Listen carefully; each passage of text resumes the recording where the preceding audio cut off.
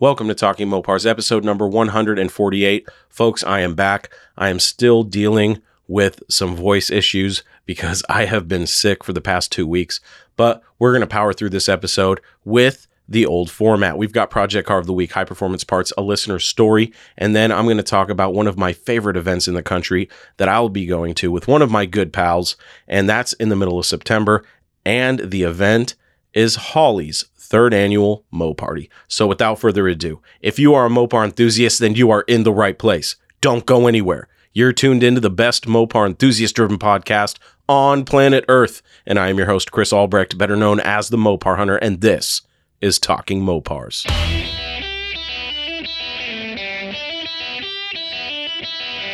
You're listening to Talking Mopars with the Mopar Hunter, your direct connection to all things Mopar.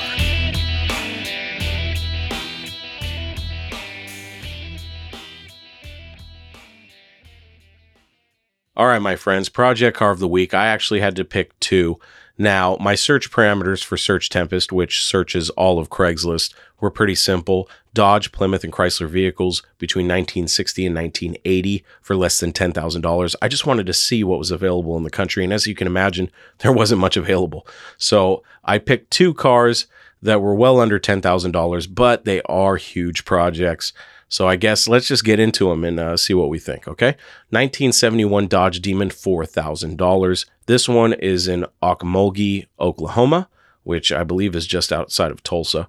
The ad is a little jumbled and the grammar's bad, so I'm going to do my best to get through this, okay? So 1971 Dodge Demon, $4,000.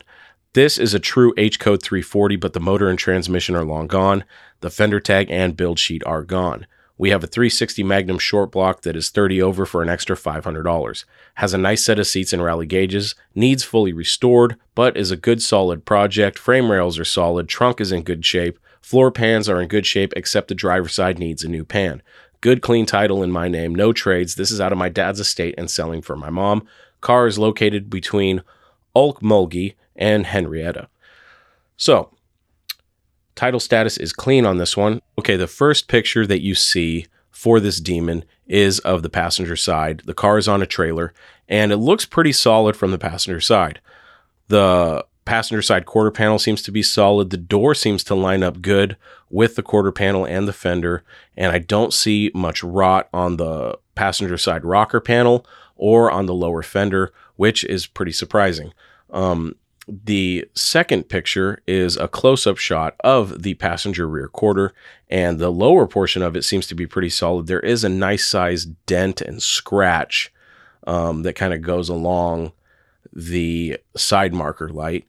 But overall, pretty solid for $4,000 when you're talking about a Demon. And this is a real H-Code car. Unfortunately, the engine and transmission are gone, and there's really no documentation as far as a fender tag or a build sheet, which, for the price, you really can't complain too much. It would be nice to have those things, but, at this point, beggars can't be choosy. We're looking at Mopars for under $10,000. The next picture, the third picture, is of the driver's side, and it's a very close-up shot of the driver's side rocker panel underneath the driver door, and there is a small eraser-sized or pencil-sized hole in the rocker, which can be repaired fairly easily. It is pretty solid. There does appear to be a little bit of rust on the bottom of the door. Not too bad. Fourth pictures of the interior. The dash pad in this thing is one of the worst I've ever seen. Glove box is missing.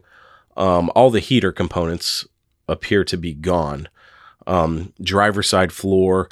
He says the whole pan needs to be replaced, but from what I see, it looks like just a patch would be in order, but if you wanted to be safe, I guess you could replace the whole driver's side floor pan. It's a column shift. It does have the gauges in it. Steering wheel and steering column are intact. Driver's side door panel is completely shot. Seats, I don't really see much. So the interior is pretty much non-existent. This would be a good race car candidate, if you ask me. This fifth picture is of the driver's side rear quarter, and the lower front section, on the rear side towards the back of the wheel. is starting to rot out, so it would probably need a little patch there. But overall, not too bad. I've seen a hell of a lot worse. This is actually, I would say that this car is comparable to the shape that my 69 Dart was in, which I got for $1,500, which, you know, looking at some of the cars today for Shell, was pretty decent money. I think I got a pretty good deal on it. So when I see cars like this for $4,000, I'm like, geez. But this is a 71 H-Code Demon, so it may be worth throwing some money at, or building a fun little race car, not having to replace too much metal. Back seat doesn't appear to be the original one, so that would have to go. Lots of garbage in this car, so it would have to be cleaned out. I can't really judge the rear floor pan too much based on all the garbage in it, but from what I can see, it does look okay. You may be able to hit the whole floor pan with a wire wheel and patch the driver's side and be okay. Front driver's side shows the front of the rocker panel, the front part of the door, and the rear side of the front fender on the driver's side, and it all looks to be pretty solid. Pretty impressed there. Next picture is underneath the car, showing at least one frame rail, and it looks to be pretty solid. This is the driver's side. So driver's side rear frame rail is good. There is a little scale rust, nothing that I would worry about too much. Pretty solid. Leaf spring hangers seem to be pretty solid. Another picture of underneath the car seems to be pretty solid. Another frame rail in good condition. This looks to be the front driver's side. Next picture is the engine compartment, which you can see that the entire heating system is gone. The windshield wiper motor is gone. The engine and transmission are long gone. So, you know, you've got a lot of work to do. Not too bad though. You know, if I'm looking at building a race car, this may be the perfect candidate. This next picture is the front cowl, and it's pretty solid from what I can see. Not too bad at all. This next picture is the front driver's side of the front cowl, and it does have a hole in it. It looks like it was cut out. I don't know if they were trying to unbolt the fenders or what they were trying to do, maybe access the hood release. I'm not quite sure, but they cut a hole in the driver's side cowl, but it looks like it can be easily patched. Next picture is of the passenger side of the car. It looks pretty solid. I did say earlier that the fender and door matched up, but I can see here it looks like the bottom portion of the front passenger side fender is unbolted, so it is pulling away from the car a little bit. But overall, looking at this picture here, the car is pretty solid, and I'll stand behind my statement that this would be a great candidate for a race car. I don't know if it's worth putting in all the money you would need to fully restore it. Unless you really wanted to restore a Demon and maybe resto mod it, I would shy away from doing a full restoration on this thing to OE, especially with the original engine and transmission long gone. This next picture here is of the driver's side, and like I said, the driver's side seems pretty solid. It is missing the driver's side headlight and the headlight bezel. And the fender's a little jacked up. So you're going to need a new driver's side fender, headlight bezel, headlight, and it looks like you probably might want to replace the grille. I'm not sure. It's not really a close-up picture, but I imagine if the grille's damaged on the driver's side, then it's probably better just to replace the whole thing. Lower front valance looks to be okay, maybe a little bit banged up. And then we have a picture of the the passenger side, the passenger side door and rocker, and they look to be pretty solid. A little bit of rust on the bottom side of the door, nothing too crazy. And then we have a picture of the rear portion of the passenger side. So the front part of the quarter panel and the rocker does not look bad at all. Looks pretty solid. Another picture of the driver's side. God, there's a lot of pictures. I like this. Rear window looks pretty solid. Maybe a couple spots that need to be patched. But overall, I would say that this car is a great race car candidate. Here's another picture of the interior. The headliner's all but gone. Looks like there was a little bit of a nest at some point. which is not uncommon for these cars that have been sitting outside for a long time. These rodents get in them and just completely destroy them. So the headliner's trashed. This would be a good car to just tear apart and make a race car out of. We have another picture of underneath the car. This is the passenger side rear frame rail. Looks to be pretty solid, maybe a little scale, not too bad at all. The leaf spring hanger seems to be in good condition. Another picture of the interior here with a decent shot of the hole on the driver's side floor pan. Not bad at all. It's probably the size, maybe a little bit smaller than your palm. So, and it's in a nice flat spot that could be easily patched. Gauges seem to be okay. It is missing a lot of the knobs for your flashers, your lights, and your heater controls. Another picture underneath the car seems to be pretty solid from what I've seen. And then finally, we have a picture. I think this is the last one. Nope, it's not the last one. So now we have another picture of a shot of the driver's side. And looking at the grille a little bit closer, it looks like you can just replace the driver's side headlight bezel and that front portion of the fender. Not too bad. Here's a shot of the roof. The roof looks pretty solid. This is the forward part of the roof by the windshield, and it does not look to be completely rotted like a lot of these are. And then that is all the pictures. I think we're cycling through the ones we've already seen. Yep.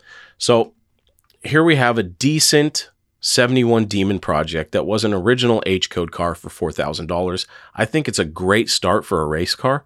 Or if you wanted to do a resto mod, you wanted to start off with a shell that was pretty solid.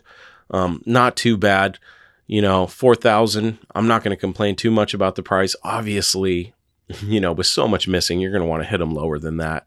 But, in today's market, finding a solid, decent, even an A body for under $5,000 is kind of hard to find. Especially one, that has a little bit of credibility, being that it's an H-code car. Yeah, man, it really is a shame the 340's gone. I'd let him keep the 360. I don't want to pay an extra $500. But if I wanted to build a Demon race car, this would be a good start. I'd like to get it for $3,000. $2,500 probably be pushing it. But if I could get this car for $3,000, I think I would feel really good about that deal. Even $4,000, I'm not feeling too bad. It's pretty solid. You don't have to replace too much metal, and you can get started on building your race car. So that was the first project car, the 1971 Dodge Demon in Oklahoma for $4,000.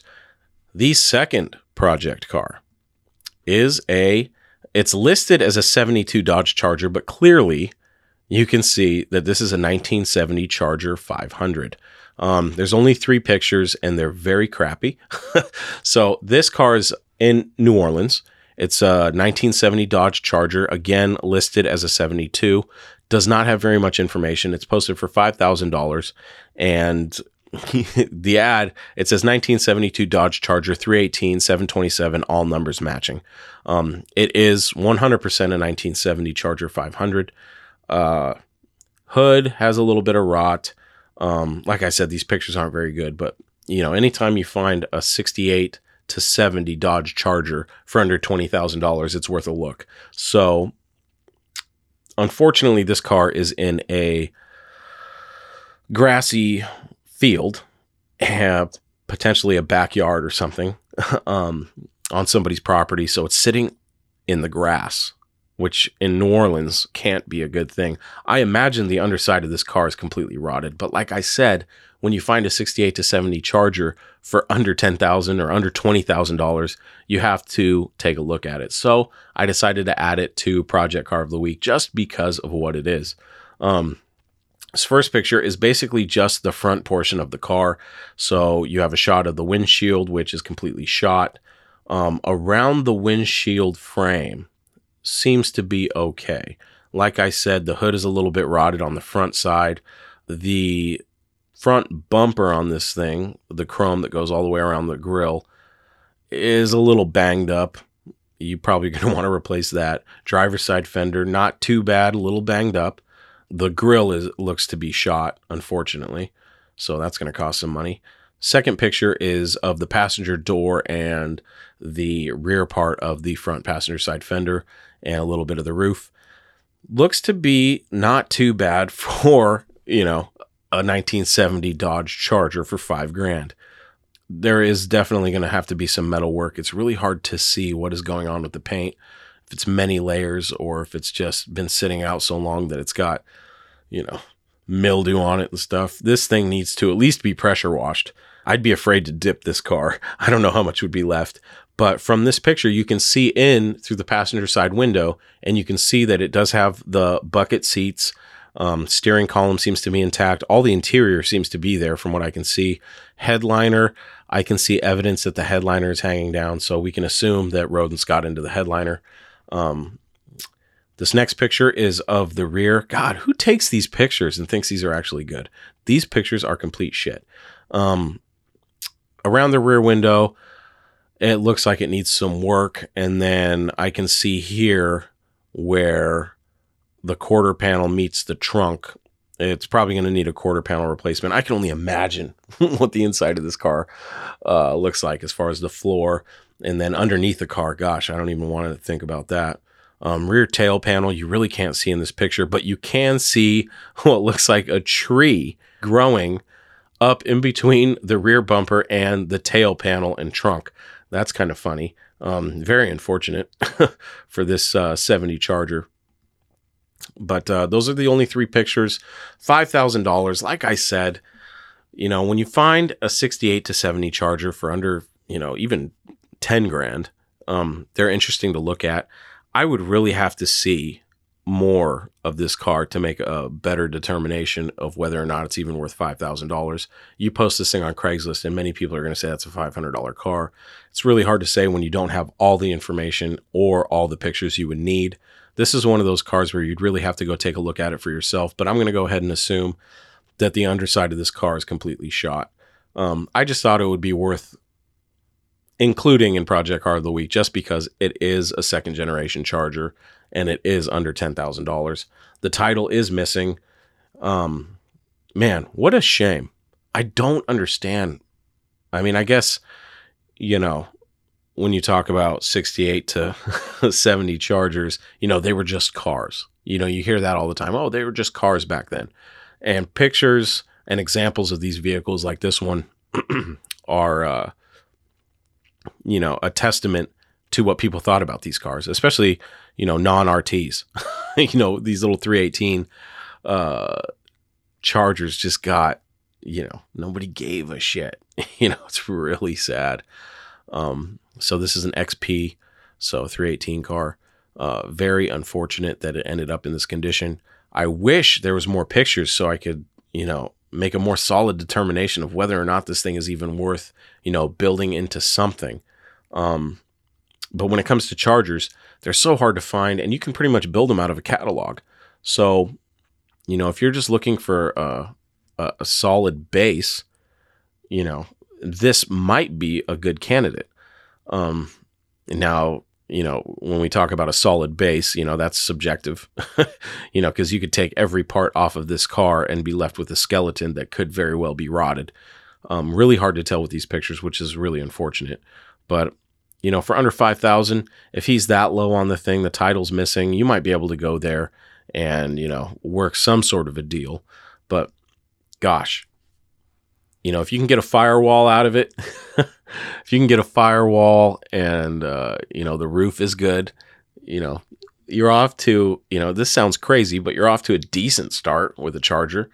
But this is one of those examples where I say, look, you can buy this thing for $5,000 and put tens of thousands of dollars into it and maybe have a running and driving Charger in a few years, depending on your resources. But you might as well go buy one that's already, driver quality for $30,000 or $40,000. Save yourself some time and money and be able to drive the thing. But if you really like projects, especially 68 to 70 projects, the Chargers, this one may fit the bill for you. For $5,000, I had to include this one in Project Car of the Week, but my faith is pretty dwindled on this car. I feel like it's a lost cause, which is unfortunate. But those were project cars of the week. Two of them, a 1971 Dodge Demon for $4,000 and a 1970 Dodge Charger 500 for $5,000. That is a basket case and most likely a lost cause. That was project cars of the week.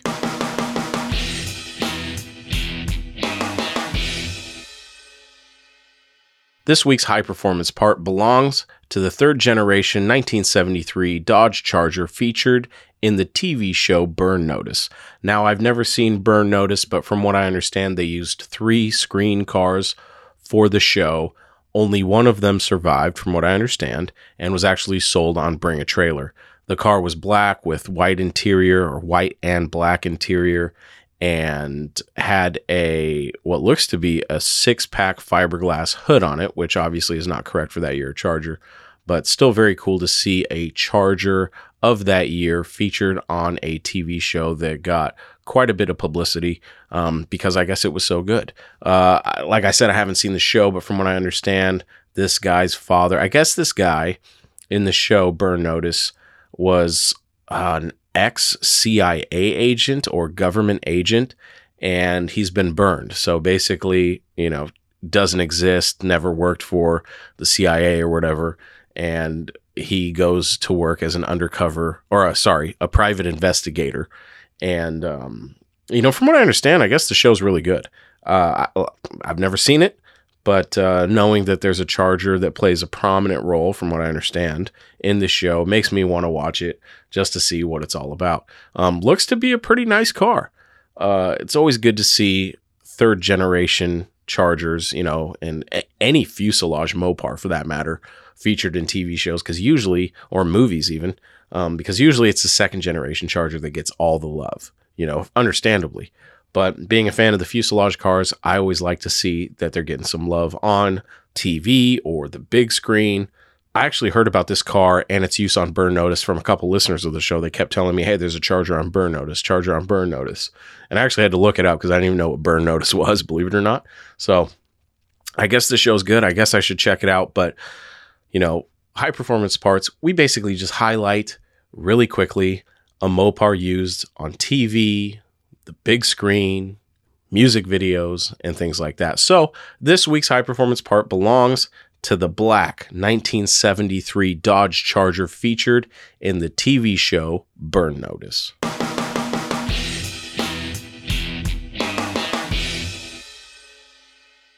It's time once again for listener stories. There are so many. My email has been an ongoing problem. So I have found a bunch of listener stories and listener messages that I need to go through. And I know this has been an issue for a while, but if you've sent in a message, don't worry, I will get to it. I'm just, I got to go through all this stuff. And forgive me today, folks. Like I said, I'm getting over another cold.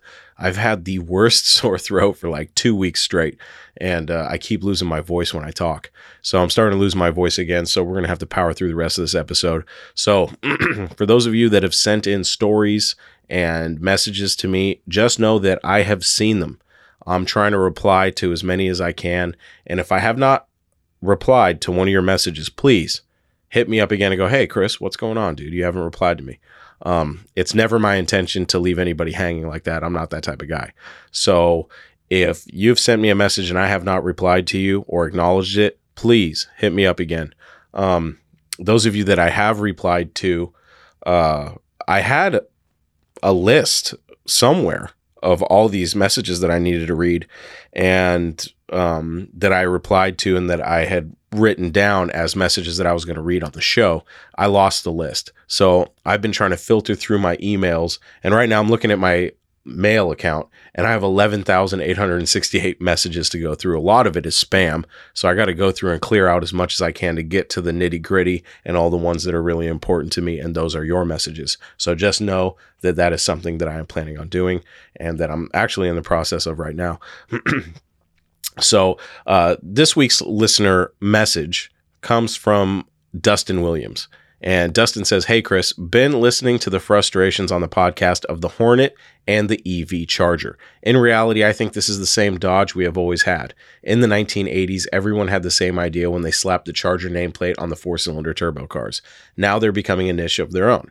Same with F-bodies. The Charger will live on. It's been a muscle car, a wagon from 1966 to 1967, and as a Magnum version, a luxury coupe in the later 70s, a turbo import in the 80s and 90s, a four-door sedan, and now an EV. This is the new phase. As for the Hornet, I like the idea personally what they're trying to do. It's in a market of its own with factory performance with direct connection parts from the showroom. We are now still in the golden era of muscle where the 70s had the direct connection program and shelves stacked with performance goodies. As a guy who has swapped a Gen 3 Hemi into an A-body, I am drooling at all of their surplus stuff that will become affordable bolt-ons for gearheads for years to come. I'm not mad at Dodge. They're keeping the dream of muscle alive indirectly with wrenching instead of filling out the dealership order. Take care. I love the podcast. Longtime listener. Hey, Dustin, thanks for not only listening to the show for so long, but for your message.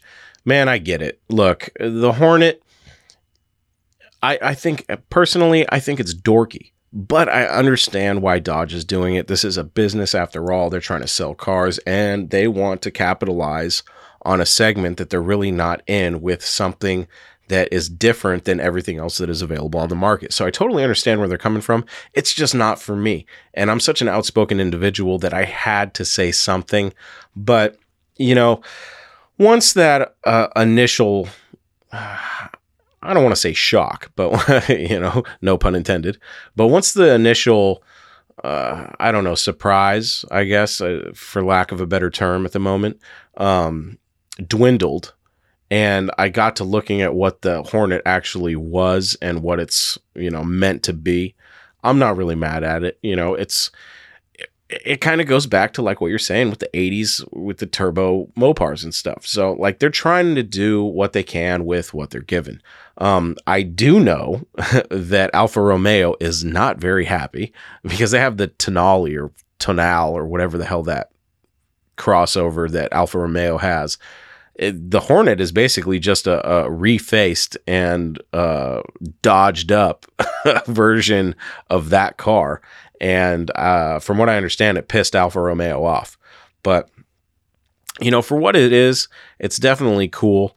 If you're in the market for a crossover and you want something cool, you might as well get a Hornet. You know, it's just not my type of vehicle.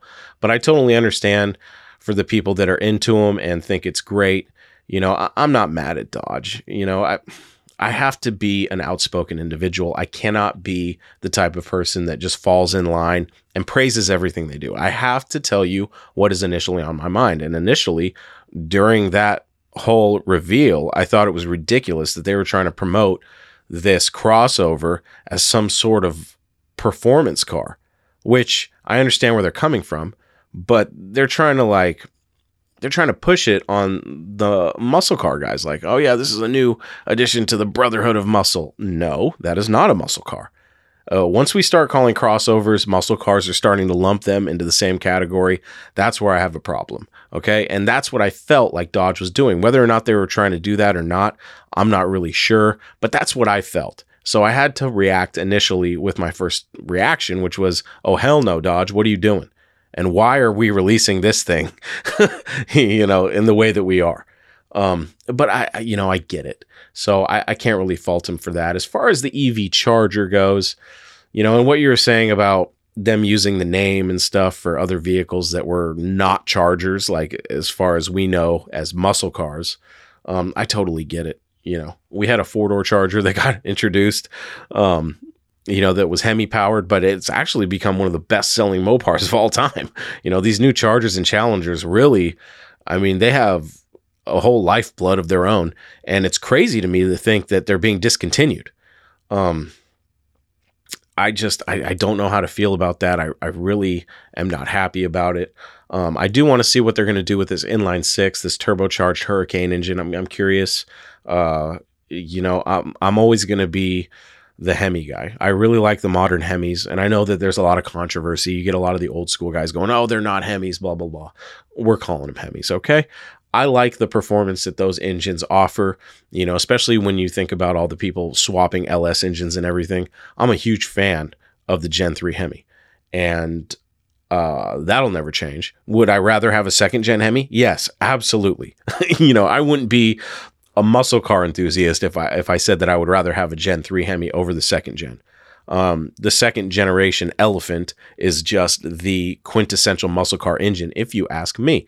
Now, I know I posted a reel on Facebook that it was the history, the brief history, in a 30-second Facebook reel about the Hemi. And it was specifically about the street Hemi. And then you get all these purists coming in going, oh, the Hemi was available in 1964 in NASCARs. No shit.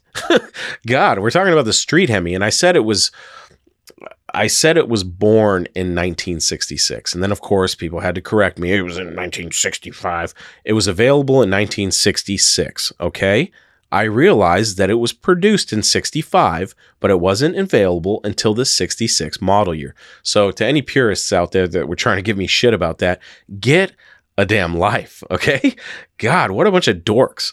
But anyway, I just went off on a tangent. As far as the Charger EV muscle car, it's tough for me to even say that.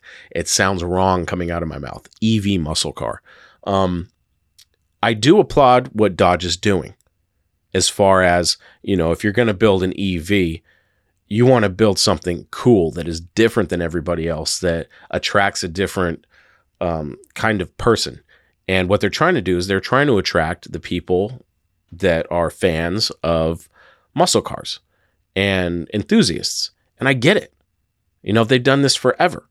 But this isn't Chrysler Corporation we're talking about here. Okay? This is Stellantis. Okay, this is an Italian company now, as much as we want to call it, an American company, it's got American people working for it. It's got a lot of involvement with Canada and then the Hemis, in Mexico and whatnot. But, this isn't the Chrysler Corporation of old, which I am a huge fan of. It's tough because I am a Mopar enthusiast and I don't have a huge problem with Stellantis. It does kind of bother me that it is an Italian company and that we're lumped in with Fiats and Alfa Romeos and stuff. And I guess, if you're talking to somebody who's a big fan of the new cars, they'd say that I'm not a real Mopar enthusiast. But I disagree. I do like a lot of the modern Mopars. I really do. I own some of them. But this push for electric vehicles is just ridiculous. Give me an option. Keep the Charger and Challenger, maybe put it on a new improved platform or whatever, but give me options. A turbo 4-cylinder, cool. A turbo inline 6, cool. Do not get rid of the Hemi. What are we doing?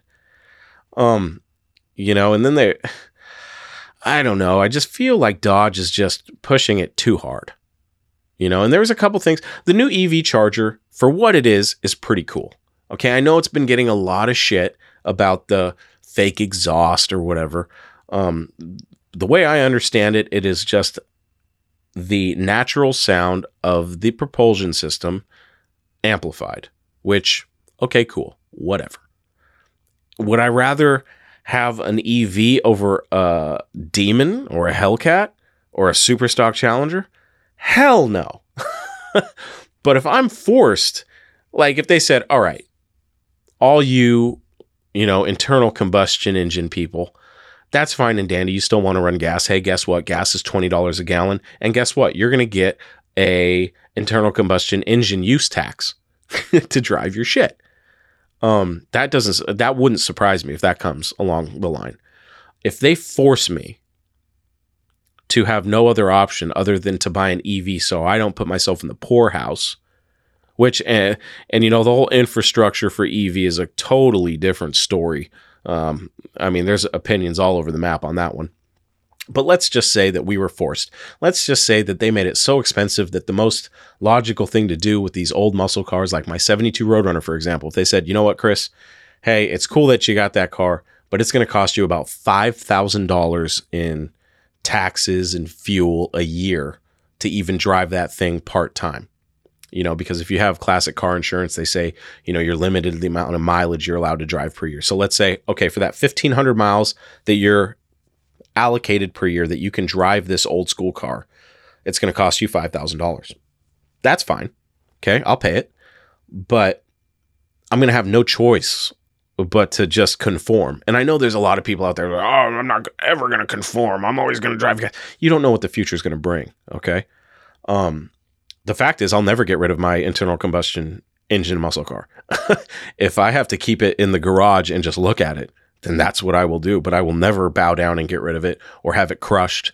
Or I could just see them doing some sort of stupid government program where they're like, turn in your internal combustion engine car to be crushed, and you'll get a huge discount on this new EV. Like, ain't happening.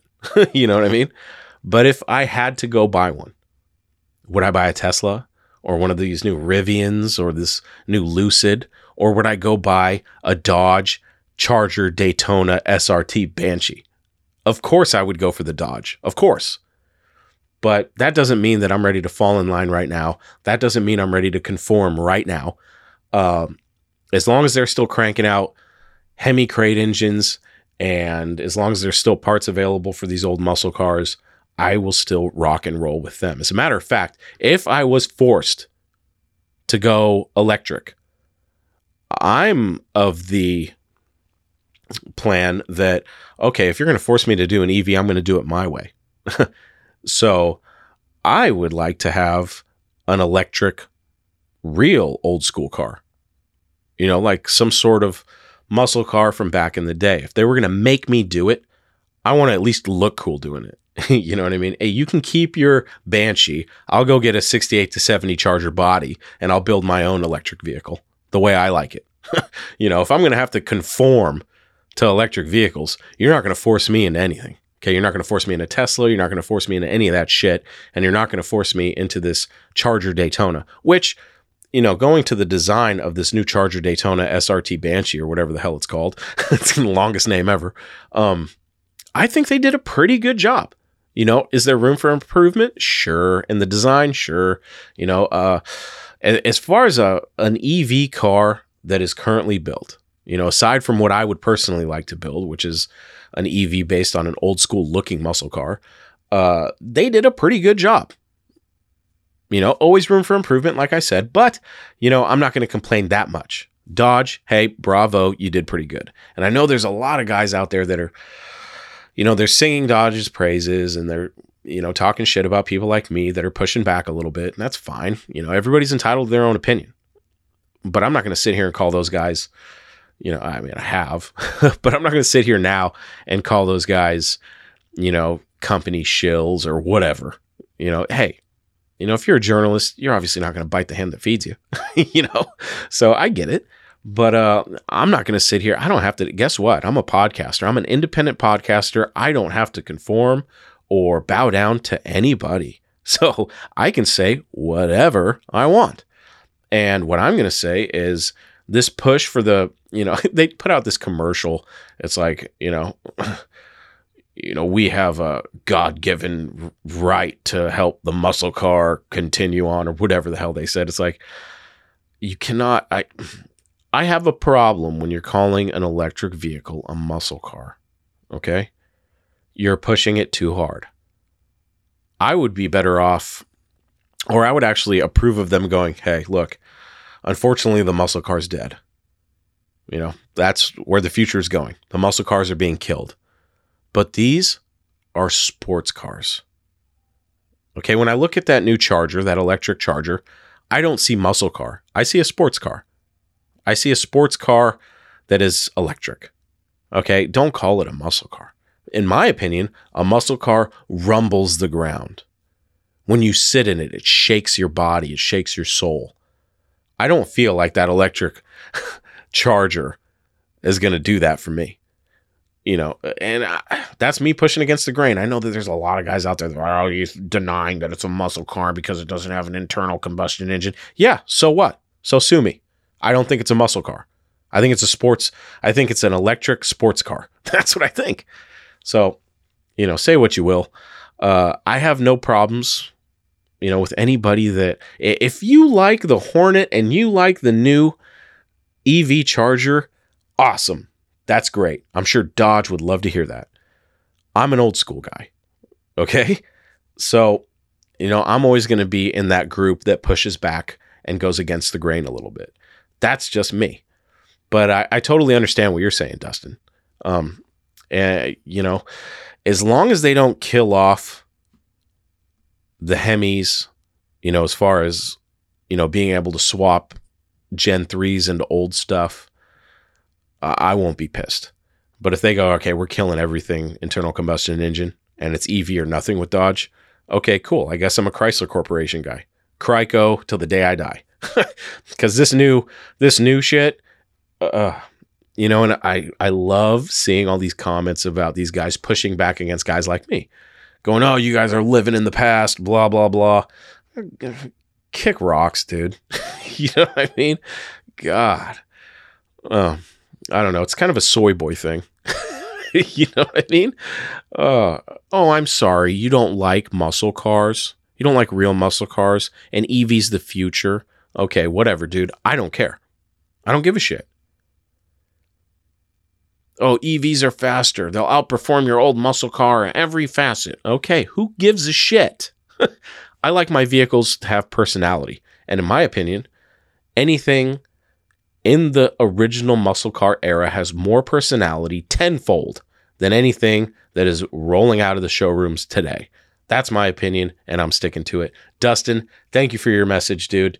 And hey, you already swapped in a Gen 3 Hemi into your A-body, dude. So we're on good terms, okay? And, you know, I just don't... The one thing you said that I don't agree with 100% is that they're keeping the dream of muscle alive. And you did say indirectly with wrenching. I get it. I feel like they're trying to pull the wool over our eyes. Like, I feel like eventually they're going to be like, no more of this Hemi shit. Sorry, guys. So just be prepared for that, dude. You know, let me ask you guys a question. Do you honestly think if there wasn't pushback from the government and global warming that they would be getting rid of their best-selling cars of all time, the Charger and the Challenger, with the Hemis? I don't think so at all. I think they're conforming. Not to mention, you know, you get all these states talking about, hey, don't charge your EVs. It's like, whoa. You want us to convert to all electric, and you're going to stop selling new gas-powered vehicles, but then you're going to say when we can charge our shit? Are you out of your minds? That's just my opinion, and I don't want to get too political here, but, you know, when you give the government, you know, an inch, they're going to take a mile. So as long as these companies keep pushing the EV, then, you know, if they get no pushback from us as enthusiasts, then, you know, they're going to be able to do this and get away with it. And I don't want to go down without a fight.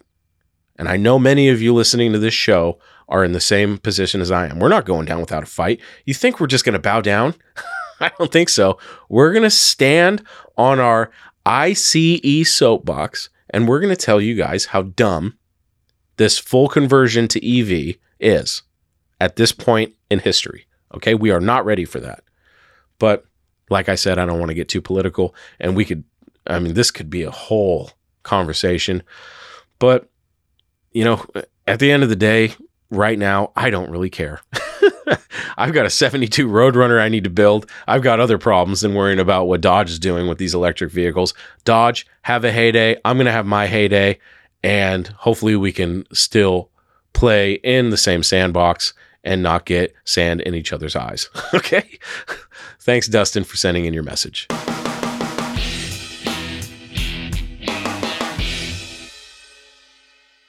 It is time once again to visit Bowling Green, Kentucky for Holley's third annual Mo Party, September 16th through the 18th, 2022, presented by eBay Motors. I'm going to be heading out on the 15th. I'm going to fly to Arkansas.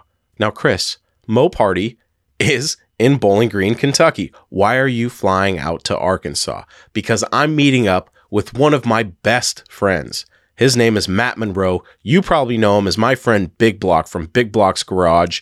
We're going to road trip from Arkansas out to Kentucky, and we're going to spend the weekend at Holly's Mo Party. It's going to be a lot of fun.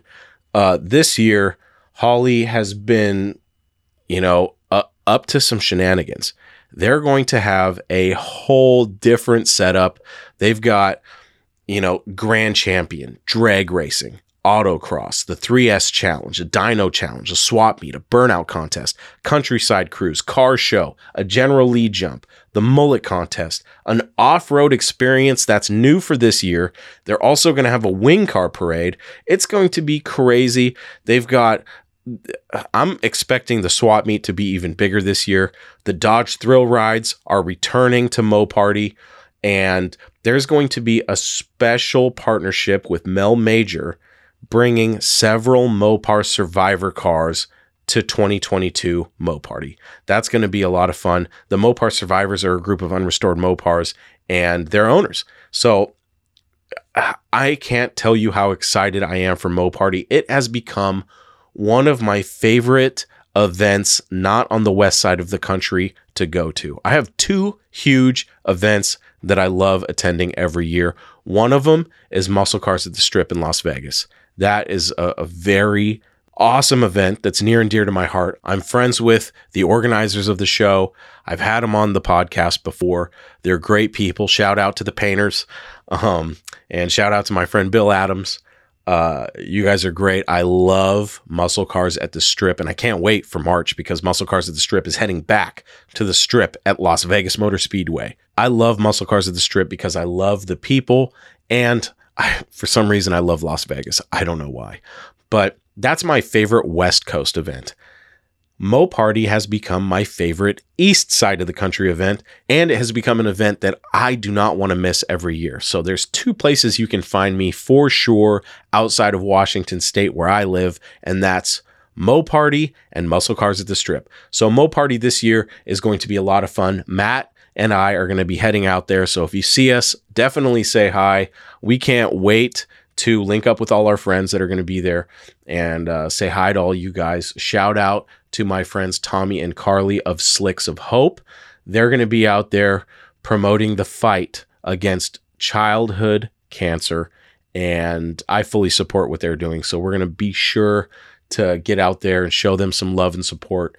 And everybody else, shout out to my friend Blaine from Holly. Shout out to everybody else that we're going to see that we saw last year. Matt and I are trying to figure out how we can get some people together.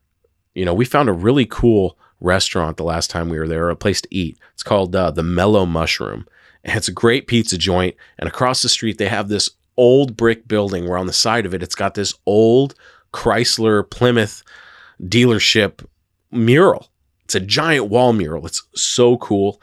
I would love to get some people together at the Mellow Mushroom to eat some food, have a few drinks, talk Mopars, and just have a great time. So hopefully we can get some people together for that.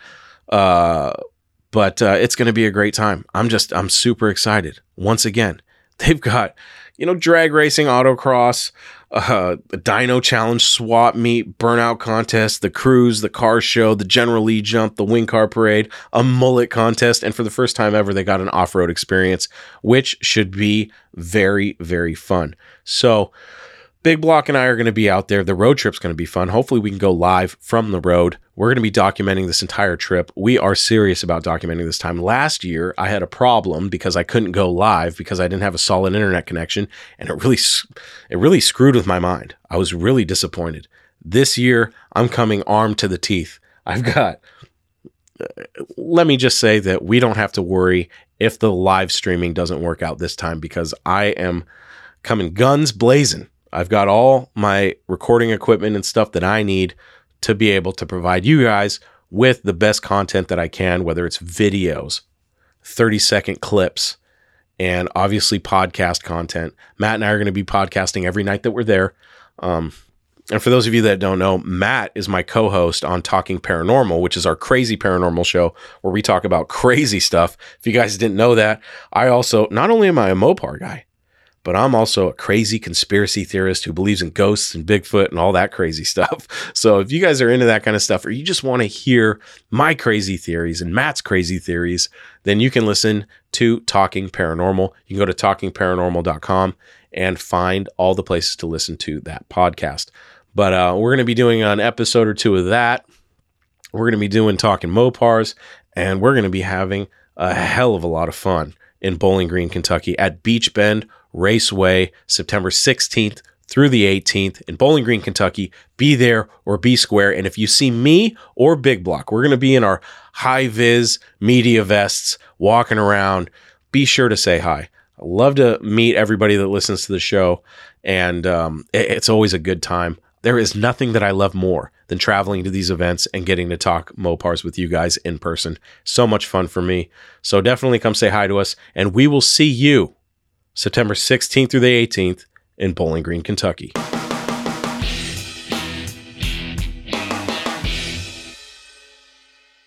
There you have it, my friends. Another episode of Talking Mopars is in the books. For everything you need to know about this show, you know where to go, talkingmopars.com. And you can reach me by emailing Chris at talkingmopars.com or by leaving me a voicemail on my voicemail box at 209-28-MOPAR, and you just might get to hear yourself on the show. So keep sharing your Mopar stories with me and everything else that is on your Mopar-addicted mind. Special thanks to my friends over at CarTech Books. If you are looking to level up your knowledge on cars, head on over to cartechbooks.com. I am a huge ambassador of automotive literature, and CarTech Books has so many titles to choose from that there is definitely something for everyone, no matter what types of cars or trucks you are into. The books are all fantastic reads, and you'll probably even learn a thing or two as well. So go check out cartechbooks.com and see what they have to offer. Another special thanks to my friends over at DIYHemi.com. If you've been considering swapping a modern Gen 3 Hemi into your classic Mopar, then give my friends over at DIY Hemi a shout and tell them that I sent you. They've supported me from the beginning of this show, and I also support them in their mission to Hemi swap the world. Also, don't forget how important it is to keep your Mopar protected from the elements. If you need protection for your Mopar, don't wait. Head on over to TalkingMopars.com, click on the Affiliates tab, and go get your Mopar covered today. Before we shut this podcast down, if you want some Talking Mopars merchandise like t-shirts, hoodies, stickers, and cool swag like that, check out the merch shop on TalkingMopars.com. And for exclusive bonus episodes and videos only for my supporters, become a Facebook supporter today and get immediate access to those benefits. That's it, my friends. Until we talk again, I am your host, Chris Albrecht, and that was Talking Mopars.